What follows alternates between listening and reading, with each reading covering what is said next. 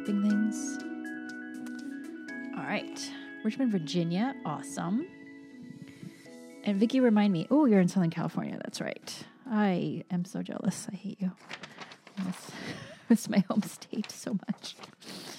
All right. I'm going to just make a note. I want to make sure I get Sonia's question at the end. So let's start off. Actually, let's start off really quick with Sonia's helmet question, because that actually bunch of different mistakes, I would say, that people make when they're helmet shopping or trying to buy a helmet. In general, Sonia, the first thing you want to, I'd say, consider your motorcycle, consider your riding position, and how you want the helmet to work for you. So here's a common mistake. You might ride a cruiser.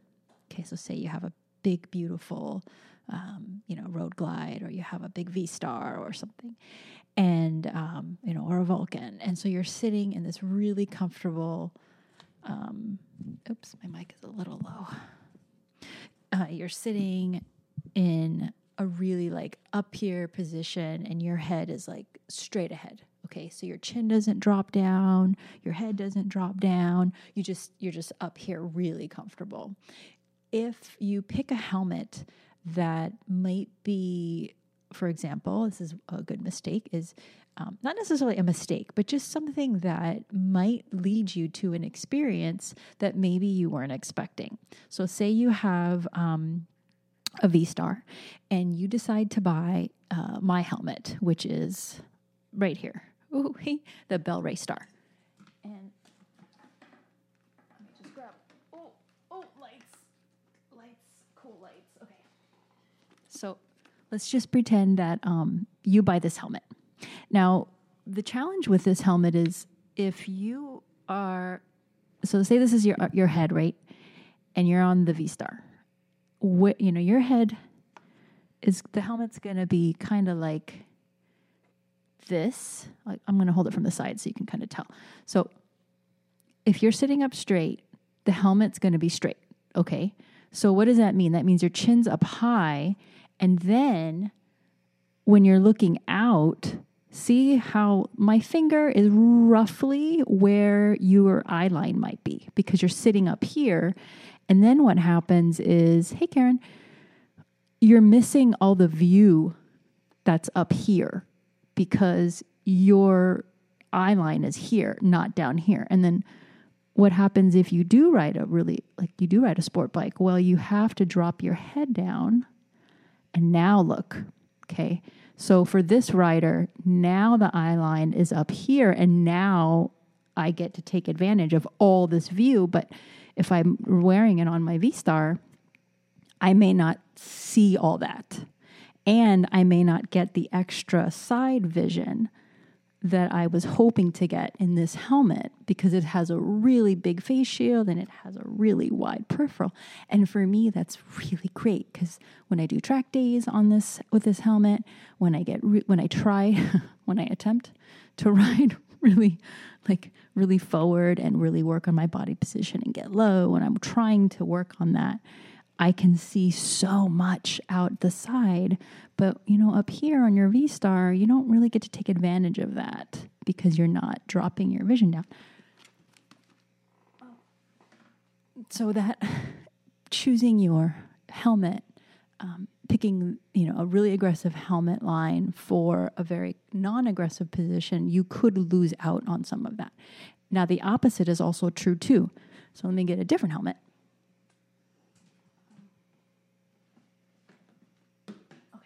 So this is a Scorpion. What is this? This is 710. It's like one of their really good beginner helmet. It's $200. It's fiberglass, and it has a Snell rating. It's just a really light helmet. Okay. So with this helmet, this would be the opposite problem. So let's say that I'm trying to do this backwards here. Let's say that you do have, you have a sport bike. Okay. So you ride like a R6. Okay. So you ride one of the most aggressive track bikes on the street. So what happens if your helmet is really designed for someone who doesn't? So what does that mean? So here I am. This is my helmet I'm going to wear on my R6, on my aggressive sport bike. I'm going to drop my chin down. I'm trying to do this like reverse looking in the mirror. I'm going to drop my chin down, right? Because my sport bike is like super aggressive, right? I have to lean forward. I have to bring my head down. And then what happens? Okay, so your eye line is like up here. Now what happens, you see the top of the helmet. Sorry, it's my dog. You see the top of the helmet, and now it's in your way. So then what do? Then you have to pick it up. You have to push it up, like up here, so that this isn't in the way. So those are two common things. Of course, there are really great features that you may want because maybe you ride a V-Star. Okay, it doesn't mean you shouldn't be wearing a sport bike helmet or that you can't because there are a lot of really great features that you may not get in some of the touring helmets, like ventilation. If you're just like, I just want as much ventilation and airflow in my helmet as I can possibly get in a full face helmet, then that's where you might want to buy my helmet for your cruiser because you're like, I just really want a summer helmet. And then you're still going to see. It's not that like you're not going to see things. It's not like you won't be able to see what you need to see. It just means that you may not be getting the rest of it. And I think Kyle, who's a follower on my page, I think he had asked me this. We talked about this like a month ago on another event, and he has an RF 1200, and I think he has a Vulcan or a V-Star, and that was his thing. He was like, why can't I see, why isn't my peripheral vision as good as it's supposed to be based on the reviews I read? And it's because he's up here, but the helmet is like up here. This is better. So his eye line's here, but the helmet eye line is up a little higher. So you can totally use that helmet, my helmet. You could use any sporty helmet on any ride you want. It's not a big deal. It just explains why sometimes you either can't see because the helmet is like all of a sudden in your way, or why like maybe the back of your jacket is hitting the back of your helmet, because if you do ride something really sporty like an R6 or a GSX-R, as soon as you drop your head down, if the helmet is too straight in the back, it won't follow your head tipping down. It'll stay straight, and then you feel it like hitting the back of your neck, and then you go to do head checks, and then you can feel the back of the helmet like hitting your jacket, which is really annoying. Assuming your jacket's not too big. And certainly that can be an issue too, right? If your jacket's really big and then you put your helmet on and then all of a sudden it's like they're kind of bumping into each other, that can totally get in the way of head check, right? So that leads me to kind of another point with helmets is helmet fitting and sizing, right? So it's really hard because when you don't have the opportunity to talk to somebody who is really knowledgeable about the fit nuance and difference from one brand to another, and certainly how it works for your riding position, it can be really challenging, right? If that person has no idea what the difference is between this race star kind of view and position compared to the Scorpion, that makes it 10 times harder for you as somebody to kind of figure that out. So generally speaking, with the wrong fitment, I'd say the first thing is to understand what an intermediate oval and the round oval and the long oval head shapes, what they really mean, and how to identify yours. So a lot of people they're not sizing the head shapes according to the top of their head, but they're sizing it to their face, and that can be two different things. Like I've had a lot of actually male and female customers where they need a helmet shape on top that's like really oval, like the bell. The bell's like a really tight intermediate to long oval, but then their face might be fuller. So like me, that's a challenge I have with a lot of helmets. I have very full cheeks. It's kind of my DNA and my heritage. Very full, very round. So most cheeks pads, they're just too tight because they all tend to be just a lot narrower in the face. And luckily, the Bell has really soft pads, so it doesn't affect me as much, but I could probably use 5 millimeters down, but I'm not like, it's not so uncomfortable that it's driving me crazy, but I had to do that with my Shoei. Where's that? With my 1200, wherever that is. I think I'm blocking it. Because the cheek pads were like, oh my God, they're just squeezing so tight. And see, I have really full cheeks. So that I had to do that. So you want to make sure that you differentiate your fit here around your face from the top of your head. And then that can present a big challenge. So understanding your shape, figuring out and trying and really pinpointing how oval do you need it, meaning how skinny do you need your helmet? Do you need it like really skinny, or do you need it like average? And intermediate is like average. Or do you need a rounder helmet? Take pictures maybe of your head. Like make sure you have a bandana on or something like really fitted so that you can see the shape of your head without hair, to help you identify, and like have someone stand on a chair and take a picture while on the chair of your head so you can kind of look at it also and try to figure out, what your shape might be. So that would be the first thing a lot of people forget to do.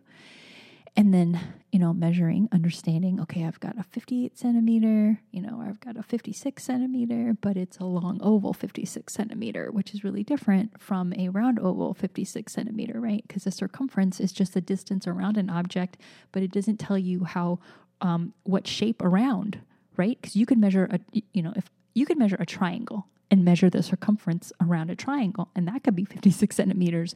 And then if you measure a circle and 56 centimeters, those are two different things, right? So you want to be really careful about that.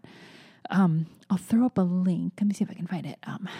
Our Common Tread on Revzilla has a really great sizing article, just general, like how to size and buy a helmet. So that gives you just some really good general information.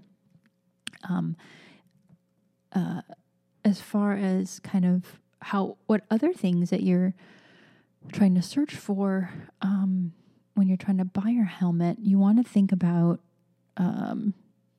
features. So a lot of people confuse ventilation and breathability. So those two words are very different, right? So when you say ventilation for anything, I'd say, generally speaking, think of ventilation as like a fan effect. Like a fan is on and air is blowing at you, and then in the top of your helmet, like in the EPS, the air would be moving hopefully through the helmet, right? So air flowing through as you're moving. But breathability is, if you look inside your helmet and you take the liner out, you'll see little holes, along the crown. You'll see like 2 holes here, maybe 2 more, maybe hopefully more. Hopefully you have like 8, because the holes inside will give you the breathability so that when you start to get really warm, like it's 90 degrees, you're out riding in Southern California, you're out in the summertime and your head's getting really hot, where those little holes in there are going to let that hot air leave.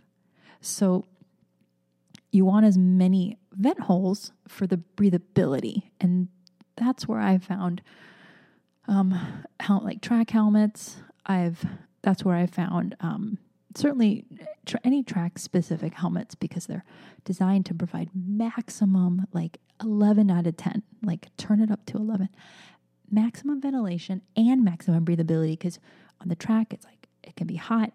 You're working really hard, but also that comfort is really there for as much airflow, but it's not a quiet experience, right? So that's like the downside to the track helmets too, because they're the loudest. they're the most aerodynamic, but they're not necessarily the quietest or the most comfortable. And so that's why I have 2 helmets, because the Bell, it's tiring after like a 4-hour, 5-hour ride. So I could never take it on a trip. Like on a 1-week trip, I took my Shoei, took the 1200 because it dampens the wind noise more. It's not like it's like silent, but it's just comparatively to the track helmet, it's much better. So I hope that kind of covers some of the questions you had, Sonia. I know there's a lot to cover about helmets, and I'll probably schedule something that's just about helmets so that we can spend a little more time. But I wanted to get to some of these other mistake tips that I have. So kind of in conjunction with what I was talking about earlier, choosing the wrong gear. Hey, Sandra, the wrong gear for your riding position. So that's a huge one, and it kind of falls in line with the helmet. So say you ride, for example, an adventure bike. Okay, you have a BMW, you have an F800 GSA, or something in an adventure mode, a DR650, a DRZ 400. You get the idea. Okay, so your riding position is similar-ish to the cruiser, but your feet are going to be a little bit more beneath you, like sitting in a chair comfortably, right? And you decide to buy maybe you decide to buy some sporty leathers because you want the protection, and who doesn't want the protection of street or track leathers? Okay. And that totally makes sense. It's hard though, because, brands like that, they're not designing 2-piece sport leathers or sport style leathers to wear on something like your KTM 990 Adventure, your DRZ 400. They're not making it for you. So what's hard is you buy this really sporty outfit and then you sit on your adventure bike or maybe your cruiser, and then everything just it doesn't feel right. It doesn't feel, it's snug, but it's like too much, and it's restrictive almost. It's like really restrictive, and it doesn't facilitate, your comfort while riding. And that's where it can be really challenging, because you might have picked something that was really designed for a KTM RC390 or a Yamaha R6, but you want to ride it on your Tenere and you want to wear it up. So you end up with this jacket that's like, oh my God, it's really tight across the chest. You can't sit up on your adventure bike because the shoulders are like pulling. It's like everything's like you can't open your arms, wide enough to put your hands out on your bars because it's so tight across the chest, and then your knees. It's like, why is like the waistline, hitting me so hard? It's because with track style pants, the waistlines are meant for you to be sitting forward. So as soon as you lean a little forward, you bring your knees back a little bit and you bring your feet back a little bit, all of a sudden the pants actually start to feel a little better.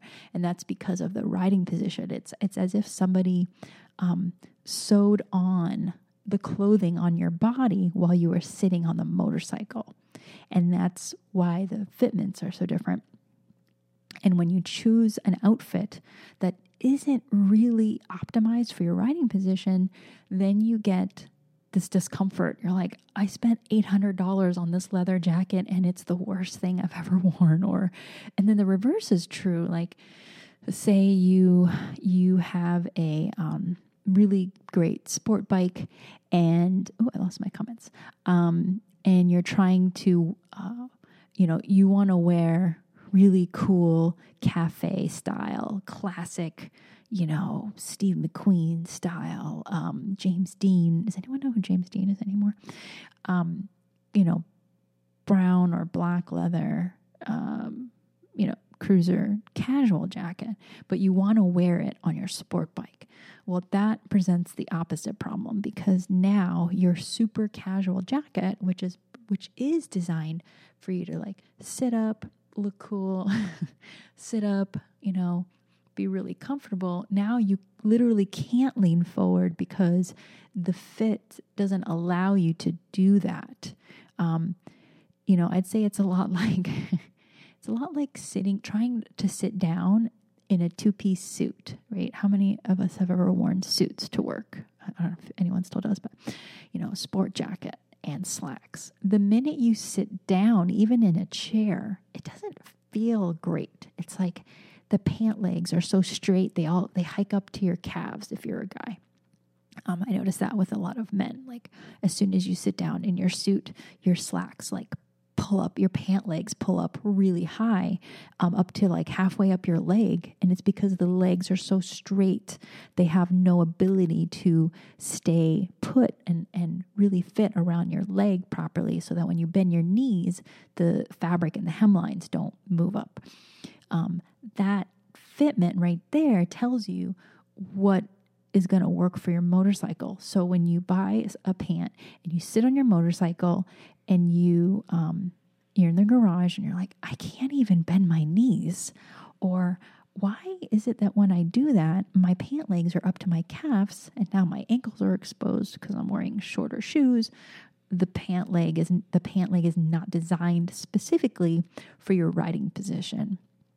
I would say that's probably more of an issue with those of us on sport bikes and those of us on sport touring bikes sometimes. But also, in general, if your foot controls are not forward, then your leg is not as straight and you're bending it more. And that requires a pant that can really follow you into that riding position.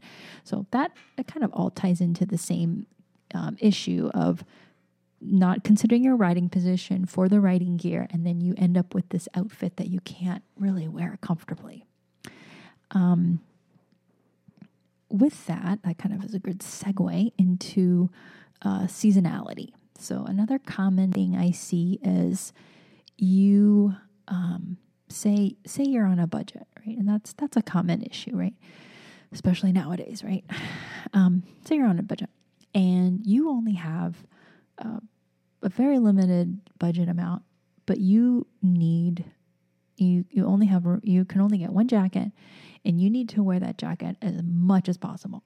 So you need something that can work in 100 degrees, and then you need something that can work in 40 degrees. That is the unicorn, I think, which a lot of us are chasing, and it's hard to find that solution without a lot of compromise. And the challenge there is if you buy the common issue I see is you buy a mesh jacket, right? You buy a really great summer coat because mesh jackets are the most affordable. They're the most plentiful. It's the most common jacket that anyone ever buys is a mesh jacket. And now you have to make that work way beyond the seasons. You need it to work in November, December, January, February, even though it's really only meant for March, like April, May, June, July, August. You now need to make that work for a year. But the problem is that now you have to sacrifice fitment in one season or another. You have to layer way more times than you want to layer. You have to wear something else maybe on top, because if you have a light mesh jacket, when it's 40 degrees outside, if you don't have an incredible wind block to throw either on top of it or to put inside of it, then that makes it that's going to make it super challenging too. So turning a one season jacket into a 4, I know it's really hard sometimes. It's hard. But that's also where you'll find it to be exceptionally challenging to get the performance you need. And then what happens after that? So you buy this mesh jacket, you're trying to make it work in all these directions, but because you haven't experienced what true 2-season gear can do for you, now you're reshaping and you're framing your misconceptions about riding gear. And now when you go to shop, now your approach is, well, I've got to buy everything 2 sizes bigger. You don't have to do that, but you have to figure out what is ideal for the riding conditions that you need them to work in. But now you're shopping in a way that's not as productive. You might now be looking at jackets and sizing that's not correct. So that's a hard one though, because sometimes you do need things to work beyond their capabilities. And there's certainly a lot of ways around that too. with different mid layers and things like that. And listen, for some people, some options work well, and for others, they don't really work well. And, I'm very guilty of looking at things kind of from one perspective and not another. And it just depends on, what compromises you're willing to put up with for your writing, because those compromises are different for everybody. What else did I have on here? Oh, here's another one. Many people have issues with length. So let's talk about sleeve length, finger length, pant length. Depending on your frame of reference for what is suitable as far as length. A good example is you might be used to a jacket that's just too big. Maybe it's a size or too big and the sleeves run longer because of that. Well, now your expectations are set for, my sleeves need to be this long. And unfortunately, they're not meant to be. Or they may not be meant to be. And then we reintroduce the issue that I was talking about earlier about choosing gear that isn't matched to your riding position. So what happens there is, a good example is you're going to be wearing sorry, my brain's not working. You're riding on a cruiser, and you need a touring jacket that's going to have the right sleeve length. But when you put it on, you're not even considering the reach of your cruiser, and you're not considering the reach of your handlebars, right? And on a cruiser, your reach is really like short, right? Your arms are usually bent.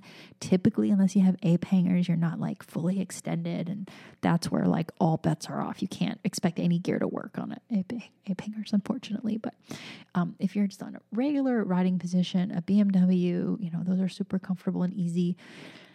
And all you're thinking about is, my sleeves are too short because I can't put my arms up. Or my sleeves are too short because I can't put my arms out to the side. Or my sleeves are too short because I can't put my hands behind my back and I can't hug myself. Well, that's never the point. It's never the consideration. That's never the thought with true performance protective riding gear, right? So now you're expecting it to do something it'll never do, and you'll never find anything long enough. So then the trick there is certainly don't worry about hugging yourself. Don't worry about doing jumping jacks. Don't worry about raising your hands up in the air. Remember, considering your riding position. So that's a big mistake that kind of ties back to everything, not considering your riding position. Where am I sitting? How far back do I sit?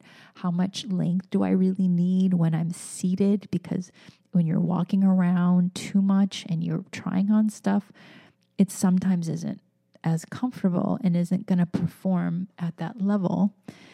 And that's where you really want to prioritize your bike. And then here's the thing. If you do prioritize your motorcycle and it's still just not right, like sleeves are like up here, like that's not right. That's where you're probably, assuming that you're in like somewhat average length of sizing range, you're like anywhere from 5'4" to 6 foot, okay? That your sleeve length is always certainly going to be longer if you choose certain brands. So your European friends are always going to have your length extended. Your American brands are typically going to be a little bit shorter. I'd say the exceptions there with the American and European is the adventure riding and dual sport lifestyles, because that lifestyle pretty much dictates, or it requires a longer length. Because if you're out in the desert, you're out on the mountain on your dual sport, you're going to be standing. So that means your sleeve lengths are longer because you have to extend your arms out for that riding position. And that's makes sense for that kind of bike, but you wouldn't ever be doing that on a sport bike or, on a cruiser. So again, your riding position. So really think about, am I really choosing the right item for this position? But generally speaking, if you go Euro, you'll always get a better length, and it's usually too long. Pants are too long. Fingers tend to be too long. Everything tends to be a little bit on the longer side. with gloves, one of the things I see with length is if you choose a glove that is more straight. So just in your mind, if you think about like a kind of the stereotypical cruiser glove, right? It's just like a driving glove. It's probably really straight. It probably doesn't have any hard knuckles on them. It probably doesn't have flex points. So it probably doesn't have any stretch here. Well, that's the problem. If you do need more length, you're not going to get it, because when you have stretch points along your finger, your knuckles, maybe you have a stretch point here. You've seen some gloves maybe that have like an accordion stretch here around the knuckles, so that when you do this, your hand can like move with that. And yeah, it kind of looks funny, but it's there so that when you go to squeeze and go to kind of move your hands in this position, that the finger lengths aren't going to hold you back from that. So that again goes back to wrong lifestyle for your motorcycle. So if you do have, or not necessarily, I'd say half the time it could be a lifestyle thing. Like you ride a sport bike and then you bought really cool cafe racer gloves or, cruiser gloves. They're probably really straight and you can't you can't hold your hands the way you need to on a sport bike. Because track gloves, anything that's really sporty, they sew the fingers a little longer like that. So they know that you're going to be squeezing your hand more, and so you need the finger lengths to follow this position. So when you put on a sporty glove, it kind of makes you, like it forces your hand into this position. And for me, that's the ultimate glove fit, is any glove I put on that puts me into this, that's where I'm happy, because that means I don't have to make the glove do this. So that's where you can get more length, is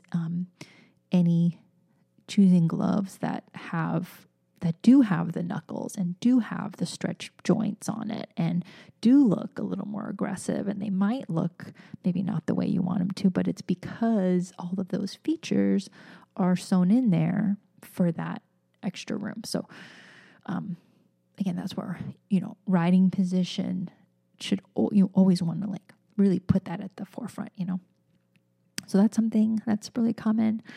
What else? I had a question, so let me go back into the comment thread here. And someone was asking about leather for summer. Sandra, leather for summer, it depends, I would say, a few different things. I would say generally it's probably a no. It's not like it's a terrible idea. But if you're going to do leather in the summer, there's like a few things you're going to give up. So one thing is ultimate comfort, ultimate ventilation. Like you'll just never, if you put on a mesh jacket and then you put on a leather one, there's just it's undeniable, right? The comfort that you're going to have, they're not comparable as far as the venting and the airflow. So you have to find a leather jacket that has enough airflow and ventilation for you to be comfortable. And that can really vary, Sandra. So your personal comfort for wearing something heavier in the summertime, it might be lower. A lot of us, a lot of older women who have different thermometers inside, and sometimes your thermometer's broken and, your temperature regulation is kind of out of whack. That's where leather may not be a good idea for you, because getting hot really fast and then being really uncomfortable, like that could be a terrible experience. And I don't think anyone wants to have experienced that. So that's where I would say that's probably not, a great idea. But for someone like me who, thankfully, my internal thermometer isn't quite broken yet. So I don't have these super sudden changes in temperature comfort. I'm temperature sensitive, but I'm totally happy to be hot. I'm totally happy if it's 90 and I'm a little stuffy in my leather. Over here in my leather. I'm okay with that. Because I always run colder, but that's probably not the case especially if you're a man, if you're a larger man, if you're 5'11", you weigh 200 pounds, you probably aren't cold ever. It probably takes a lot. And for you, leather might be too much. So that's where leather, I'd say, that's a good place to draw the line. But there also aren't as many options for wearing leather in the summer because it's, generally speaking, I'd say in the last decade, there's a huge decline. I think this is not based on data. This is just based on like my personal experience in working in the industry, that there's a decline in how much leather people are buying. You know, textiles and mesh, they're easily available, they're more affordable, they're more plentiful. The majority of people are fair weather riding. There's like a very small contingent who are super hardcore and ride a lot. So the choices that we get now for summer and mesh product, it's like 10 times as much probably as before. I don't, it really varies, I think, depending on the riding lifestyle, but I'd say in general, textiles they're just more comfortable and they're a lot easier. Oh, I'm going to change my lighting really quick.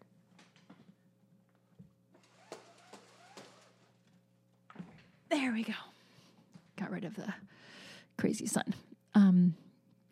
So that's where I'd say with leather, you're going to really gauge your comfort level and figure out what are you comfortable doing. But in a perfect world, I think you have a leather suit and then you have a textile suit and they complement each other. Okay. So actually talking about leather, that's another mistake. That's a good one, is choosing the wrong leather for your lifestyle. Well, in general, I'd say choosing wrong leather because it's no longer the case. I'd say maybe 25, 30 years ago, you could make a very strong argument that leather is always, that leathers are always the most protective.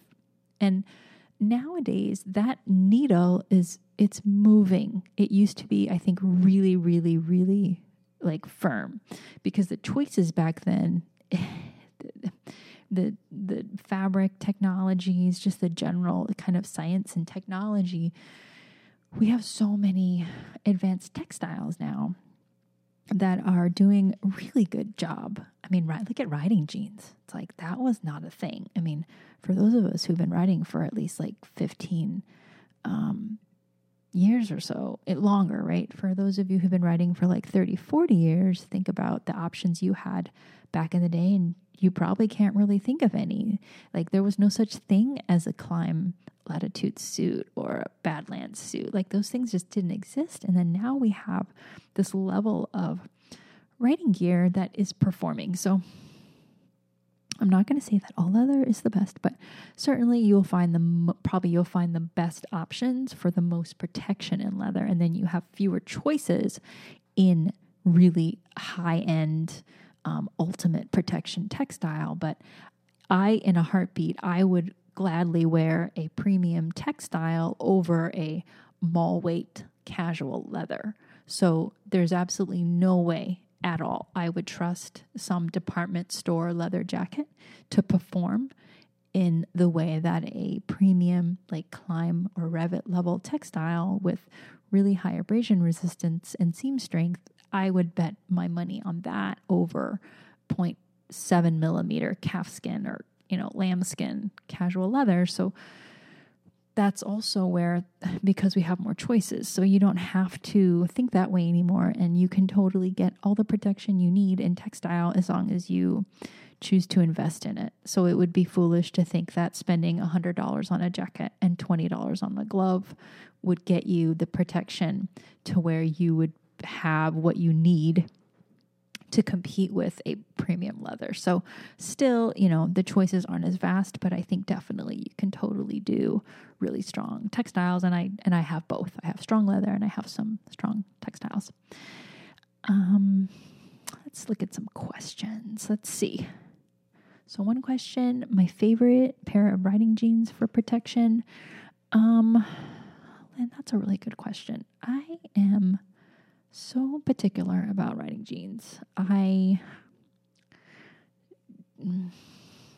generally am not a fan. The concept of it, I'm really torn because, of course, like who doesn't want to go riding in something really casual because it's easy and comfortable.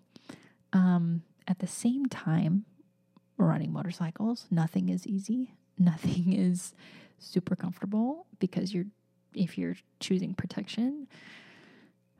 I guess for like women's, my favorite is Revit women's riding jeans. However, their sizing is always going to be really limited from a US women's like 2 to a women's maybe a 10 or 12. And even if you're a 10 or 12, you have to be a perfectly proportioned 10 or 12. So that means you need to have like a 6 or 7 inch difference from your waist to your hip for them to fit without there being a lot of gapping or really strange waist fit.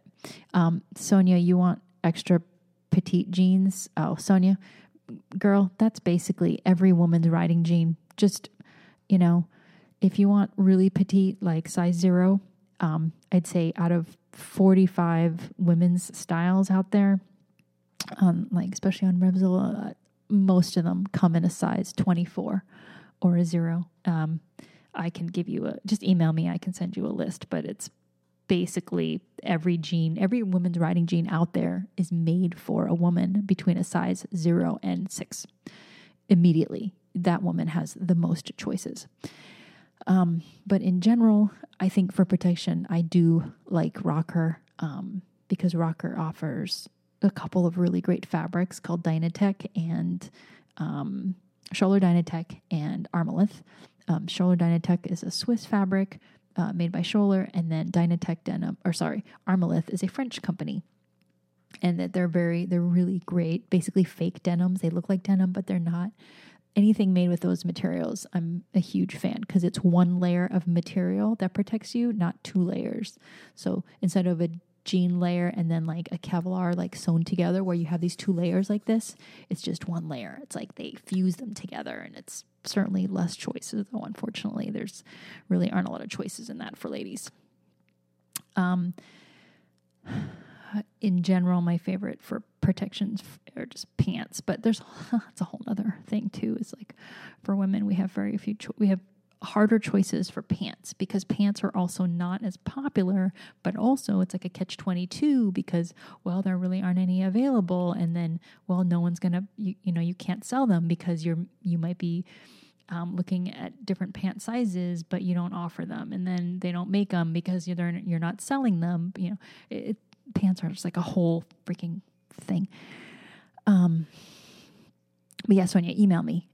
Just send me an email on my website, or you can just send it to, what email address do I have on my website? I think it's web stuff, like WEB stuff at gearchick.com. Email me. I'll send you any specific recommendations you have. Let's go to the other question. Claire has a really good question. She asked, are there brands of gloves and pants that you recommend as being a good fit for most women and will last? Okay, so for gloves, I would say, certainly any of the really just like premium brands like Dainese, Ruka, Revit, Alpine Stars.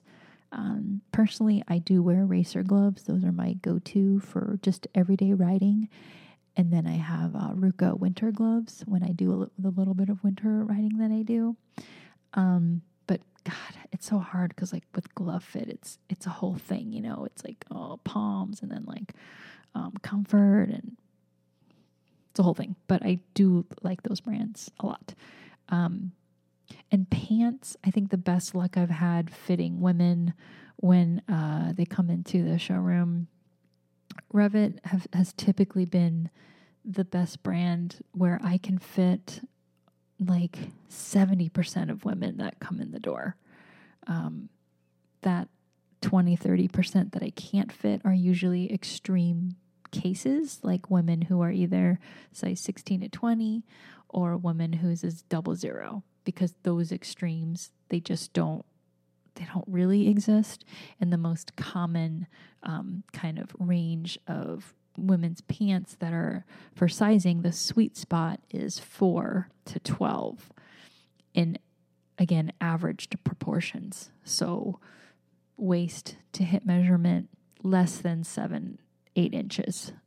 I'd say the perfect proportions are women who have maybe a 5 or, okay, I'll give it a I'll bump it up 6 or 7 inch difference max from waist to hip. And then when you get like a 10-inch difference, like 29-inch waist to like 39-inch hip, that's where all bets are off and it gets exceptionally challenging. Let me see any other questions I missed in the feed. Can I also check any of my other notes that I had for gear mistakes? Those are kind of my general. I think I covered all the like big ones that it was on my brain, like the whole, riding position versus the gear for your lifestyle. That to me is that's like where a lot of these problems I think come into. The other thing I think is expectations.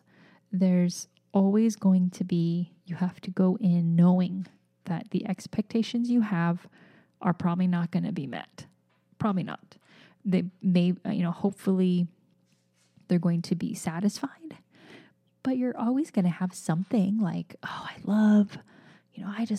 wish I could have the perfect red leather jacket. Well, red leather doesn't sell. It's just not a color that most people want to buy. And with leather, that's a, $500, $600 investment. And, if you're going to sell leather, you're going to make more than 2, or more than 5. So you have to think about, just make a mental list. For a jacket, I need to have it fit me. Check. I need it to be in this budget. Okay. I would love it to match my bike, but I know it won't. Okay. Or it may not. I'm going to try to find something neutral.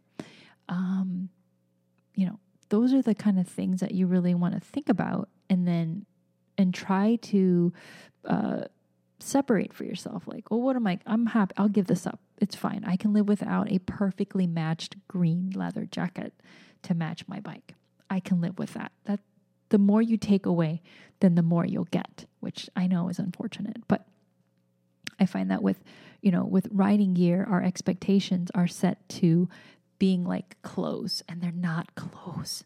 It's protection. It's purely that, right?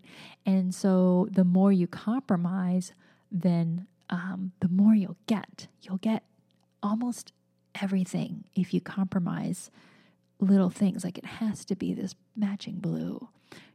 It can't be this particular brand. That's where I strongly encourage you to just think about what's going to fit. What can I even put on my body? Like, what is going to work on my body, and what is going to work for me to actually go riding in? Because if you can't find something to just put on your body to fit you, well, you won't have anything. So I say it's good if you can to try to start there, and then work your way up. So expectations, I think that's a really difficult challenge too. One other thing I just thought of that I forgot to mention is layering. So I've, being a little bit smaller person, and I think I can really only speak to my fellow smaller individuals who do run a little colder, that layering 10 times doesn't really, it gets the job done, but it doesn't really work as efficiently or as well as if you layer smart. But layering smart also means starting with something on the outside, starting with a jacket or a suit that, again, is correct for the temperatures you're going to ride in. So if you're going to ride in the winter, you want a winter jacket, because that mesh jacket can't do anything for you with the wind. It can do nothing, because all it's designed to do is let all of it in. So what do? You try to get a waterproof, windproof jacket, a winter style coat that has less venting. It's going to have all the seams like sewn so that wind isn't going to come through your zippers. It's going to have a collar nice and high so it'll keep the wind out. And then when you layer in that, you're hopefully going to substitute the liner that it came with, and you're going to wear a heated jacket liner maybe. So that's a way to layer smart, you get your winter coat, And then you're on the outside, you got the winter jacket. And then after that, you have your heated liner, or like maybe a warmer fleecy kind of mid layer, and then a really good base layer. So you're wearing like maybe a smart wool shirt, or you're wearing like, there's a ton of brands out there making like really warm shirts that are thicker, but they're not like super bulky. And then you get this kind of efficiency, right? And assuming that it fits you correctly. So with those of us who run colder, I find that you're not considering how motorcycle gear is supposed to perform, especially a winter suit. Your winter suit will perform very differently than your summer suit does. So it's not going to work the same. And you want to really think about that. That's another way to get a little bit better use too out of your layering and then your performance. So really think about the fact that I'm going 50, 60, 70 miles an hour, and I can't rely on my hiking jacket. I can't rely on the light layers that work for me when I'm walking around the block with my dog. I need stuff that's designed to work for me as I'm moving faster and I'm on a motorcycle. So those are just kind of, I think I hit all the main like topics and tips that I was thinking about. I think my brain's like starting to shut down. But if anyone has any questions, go ahead and just even anything you want to, any questions, feel free to post. Otherwise, I've already scheduled my next live event for next Wednesday, and my topic is going to be, hopefully you saw it on Facebook already. It's going to be the same time, 7:00 East, 4:00 West. And my topic, I believe, is going to be, God, I've already forgotten what I scheduled. It's going to be gear hacks. And I'm going to share like some of my tips and tricks to shop for gear. So it's going to be topics like, I don't even know what size I am. How do I figure out what to buy? How do you size yourself without a size chart? How do you figure out what figure out something without having maybe the information you need? So tune in for my gear hacks. I'm really excited about that one. And it's mostly focused on fitment. So it's going to be fit hacks. Like, how do I figure out what's going to fit me? How do I figure out, where I should even start if I don't even know anything? So I'm going to give you some really good tips and tricks there. Last question before I sign off. Carrie wants to know thoughts on dealing with the sun. Do we prefer sunglasses, helmet with shades, or transitions? So that I would say is harder with your personal sensitivity. I personally do I have a gold mirrored tinted face shield on my Bell, and then I have a transitions lens on my 1200. And for me, that works fine. I'm not particularly light sensitive, but if you are, that may not be enough, and you may need a drop down visor and a tinted shield. But I think it just depends on you. But before that, I was totally happy with sunglasses. I have Maui Jim sunglasses, which I really love using, and I would wear those with just a clear regular face shield, and I loved it. But now I'm actually pretty good with the tinted mirrored. I love it, but figure out maybe what might work for you. I think like sunglasses are the easiest. You just take them in and out. If it's dark, you just take them out, and then you have your clear face shield. But that doesn't look as cool, so I get that. One more question. Interesting question from Vicky about sustainability. Sustainability being a factor for some people. Do you see manufacturers thinking about alternatives? I think in the casual world, I'm already seeing like the companies thinking about alternatives for leather, but until people's demand for leather drops, I don't see that happening anytime soon. Until like something massive changes, like pandemic. If like cost is a crazy factor, or government like legislation maybe suddenly impacts leather to where companies are forced to convert to textiles. But I have seen that some companies already like offer less leather options and offer more synthetics. Boots is a really good example. There's a lot more synthetic riding boots now than there used to be, and I find it really hard it's harder to find technical protective boots now that are animal hide. Most, like all the track boots now, I think are pretty much fake leather. They look like leather, but they're not. And a lot of the touring boots too are all pretty much fake with just maybe little bits of leather, but not as the main material to make the boot out of. So I think we're already seeing a really strong shift, but it's going to be, I think, generally until demand really changes.